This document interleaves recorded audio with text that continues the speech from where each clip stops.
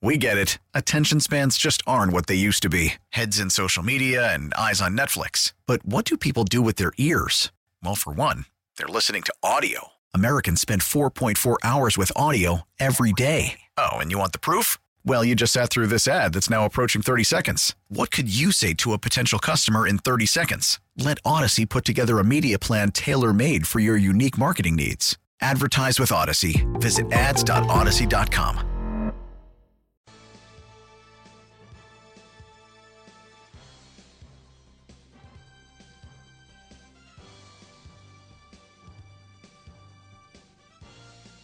It's Sal Capaccio.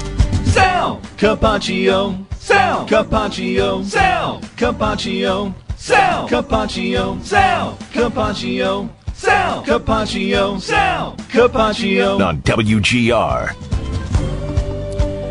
The Extra Point Show rolls along. Joe DiBiase here on WGR Sports Radio 550. Presented by Catholic Health. Catholic Health, the right way to care. By Northwest Bank. For what's next, get started at northwest.com. And by Speed Global, around the corner or around the world. Speed delivers. He's in his off day.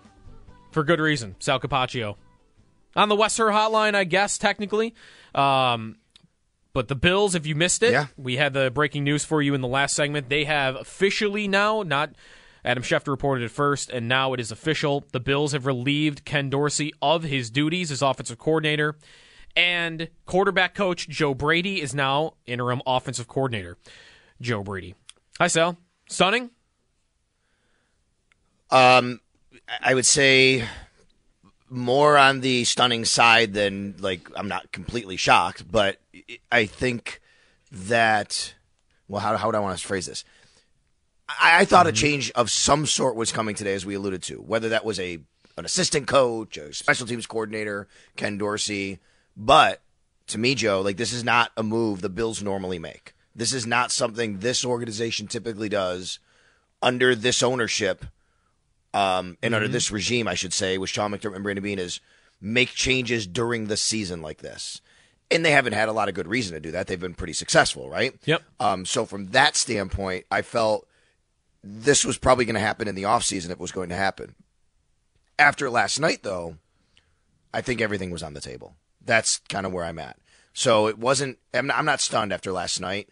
I'm surprised just in the big picture of how this organization normally operates. Sean McDermott was mad last night. He was mad. He came to the podium and he said – somebody asked about drastic changes. He would not say, I'm not going to make drastic changes. He actually said – I need some time. I'm obviously not happy right now. Yep. Let's. We've had some people waiting on hold, so let's get them into on the reaction for Ken Dorsey being fired by the Bills and the Bills falling 24-22 last night to the Broncos. They're now 5-5 on the season, out of a playoff spot. Kathy in Florida is next up. Hey, Kathy. Hi. How are you? Good. So excited. Thanks for calling. Ken Dorsey is gone. So excited. I wish they had done it a week ago, and then maybe last night's results would have been a little different, because last night was horrific. Yeah. And I have to say, I'm still reeling in laughter over that kid who called and said he was, a fan his whole life, almost 30 years old. I'm like, I have well over 25 years on you. I remember 2 and 12s. I remember riding my bike to hang out on the fence in Fredonia to get my autographs. I remember shoveling out the stadium so I could get free tickets to the playoffs. I mean, I've done it all. Yeah. And I have always been a Bills fan and will always be a Bills fan. And I am all for Josh, all for McDermott. I'm saying, trust the process. I'm still with him. And I'm with Josh, and I think he can do fabulous, and I am so excited that we have some glimmer of hope for the rest of the season. Yeah, thanks. Too late, but. Thanks, Kathy. She threw that in the end, Sal. I'm getting a lot of that too from friends or social media. Maybe this came too late, and I don't know about that. I think again, you said they probably didn't. They of course did not want to have to get to this point, middle of the season, where they're relieving their offensive coordinator. But desperate times come from desperate. I just butchered it. Desperate times call for desperate measures. I mean, is that basically what we have here? Yeah, I guess so, right? I mean, it's something typically they don't do, but these are desperate times. They're 5-5. They're fighting for their playoff lives now. And I think, we all know how this goes, right? There's a large population of the fan base that is very happy has wanted this for a while. We know that because the offense just has seemed like it's broken. There's something wrong. It's not working. Well, I mean, I even read Dan Orlovsky this morning again tweet. They're schematically just, they don't, what did he write? There's something schematically wrong with them. So that's right. Okay. Then I literally have other people texting me this morning after this, in the last 5 minutes saying, wait a minute, last night was not Ken Dorsey's fault, right? Things like that. But it's not about last night. So where last night comes into play is after last night, I think something had to happen somewhere along the line. So you take in the big picture. You have Josh freaking Allen. You have Stephon Diggs. You have an offensive line that has not missed a game this year amongst the 5 of them. You used your first-round pick on Dalton Kincaid. You used your second-round pick on Osiris Torrance. You have James Cook. You signed free agents. Yep. And they're bad on offense right now as far as scoring points. They can't score points. They can't get out of their own way. They make really, really little critical mistakes. So this firing is not about last night. Last night's not Ken Dorsey's fault, but the offense overall goes back to Ken Dorsey. Yep. So that's why we're here today. Right? I mean, yeah, you're not going to say, oh, well, they lost last night, got to fire Ken Dorsey, it's his fault. Look, I think Matthew Smiley last night is more responsible for some of the bad things that happened last night than Ken Dorsey is. I think the players on offense are more responsible. But Ken Dorsey oversees this offense that has completely struggled to do what it's supposed to do over the last 6 weeks. 803-0550 is the phone number. Let's continue to get connected with our fans. Bruce in North Tonawanda is next. Hey, Bruce. Hey, gentlemen, how are you today? Good. I think that the firing of Dorsey falls squarely on the coach itself. It's a cop-out move, quite frankly. He's trying to save his own seat, 13 seconds, 12 men on the field. That's all him. He's running the defense. And quite frankly, that defense played its tail off, but the little X's and O's that this coach keeps missing puts him on a hot seat, quite frankly. And I think at the end of the year, if he doesn't get this thing straightened out, he might be done as well. That's all I have to say. I'll hang up and listen. Thank you. Thanks, Bruce. Well, to say that would mean that you think that Terry Pegula would fire Sean McDermott at the end of this year. I'm not here to tell you it can't happen. I think it's highly unlikely it would happen.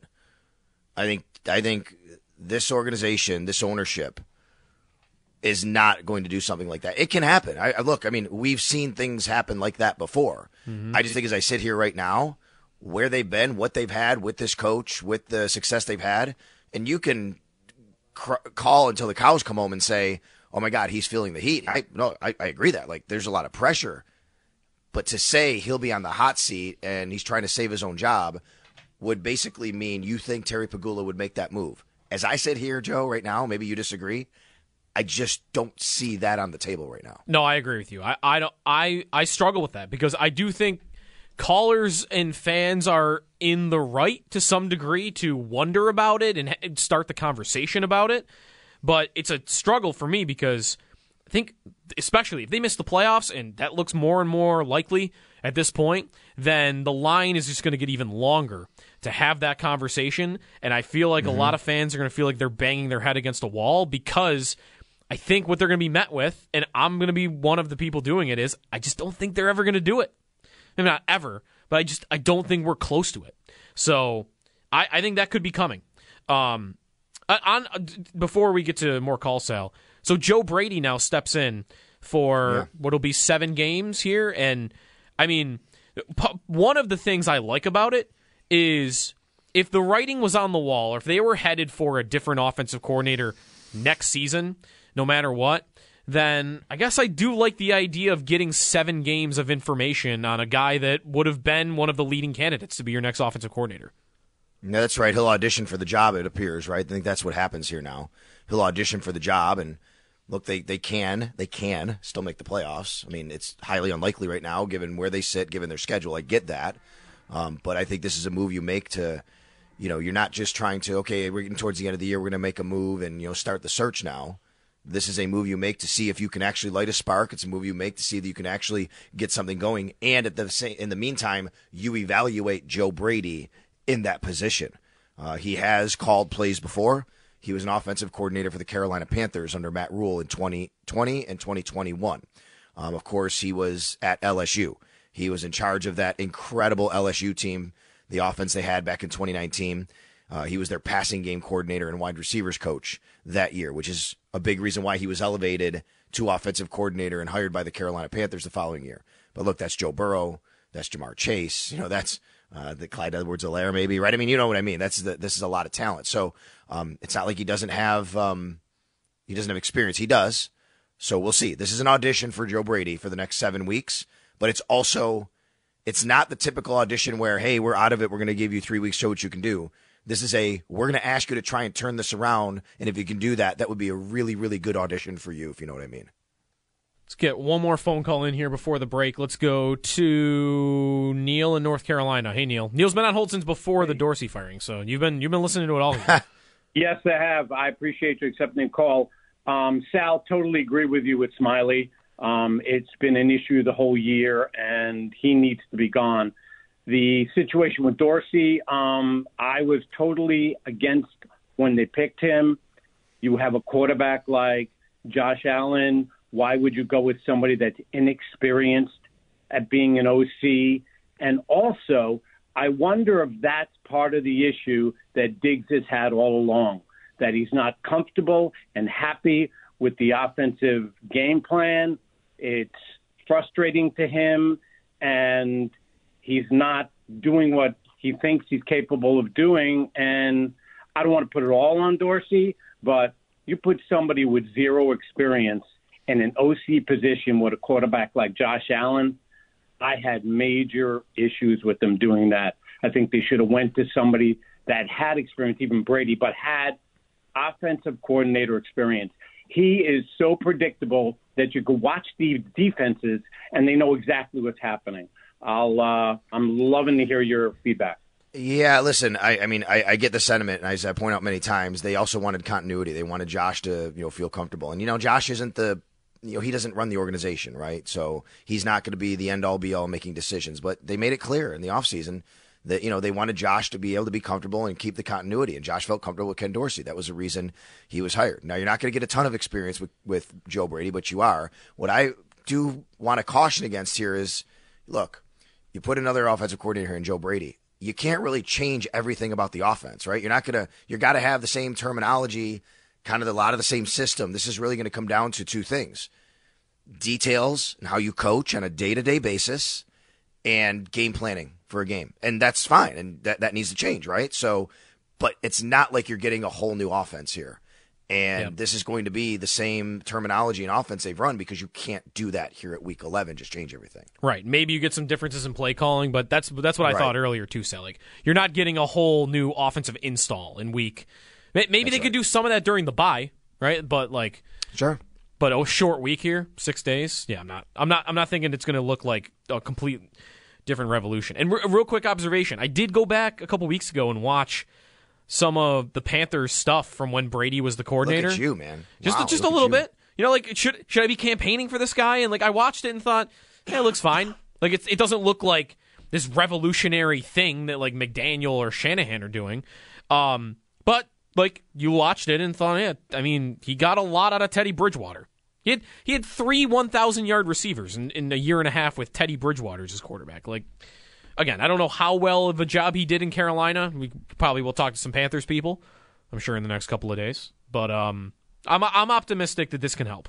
That's where I'm at. Well, the Panthers' offense didn't have great numbers with him. They weren't a very good team. That's right. No, that's definitely right. All right, Sal. Well, thanks for jumping on. Yeah, we'll have full coverage all day today. I know you got One Bill's live today, obviously. Show Up with the Bulldog will be on. I believe, I know it's Tuesday. I think I'm going to join them a little bit later, so we'll do that as well. So, enjoy. I guess the last few minutes here. I know you got a lot to talk about here. Thanks, Al. Okay. All right, we will take a timeout here. When we come back, if you're on hold, we'll try to fit you in, and then we'll get you over to Sabres Live and then One Bills Live as we roll along. Ken Dorsey fired by the Bills. The Bills are 5-5. They fall 24-22 to Denver here on a Buffalo Bills Football Tuesday. This is WGR. We get it. Attention spans just aren't what they used to be. Heads in social media and eyes on Netflix. But what do people do with their ears?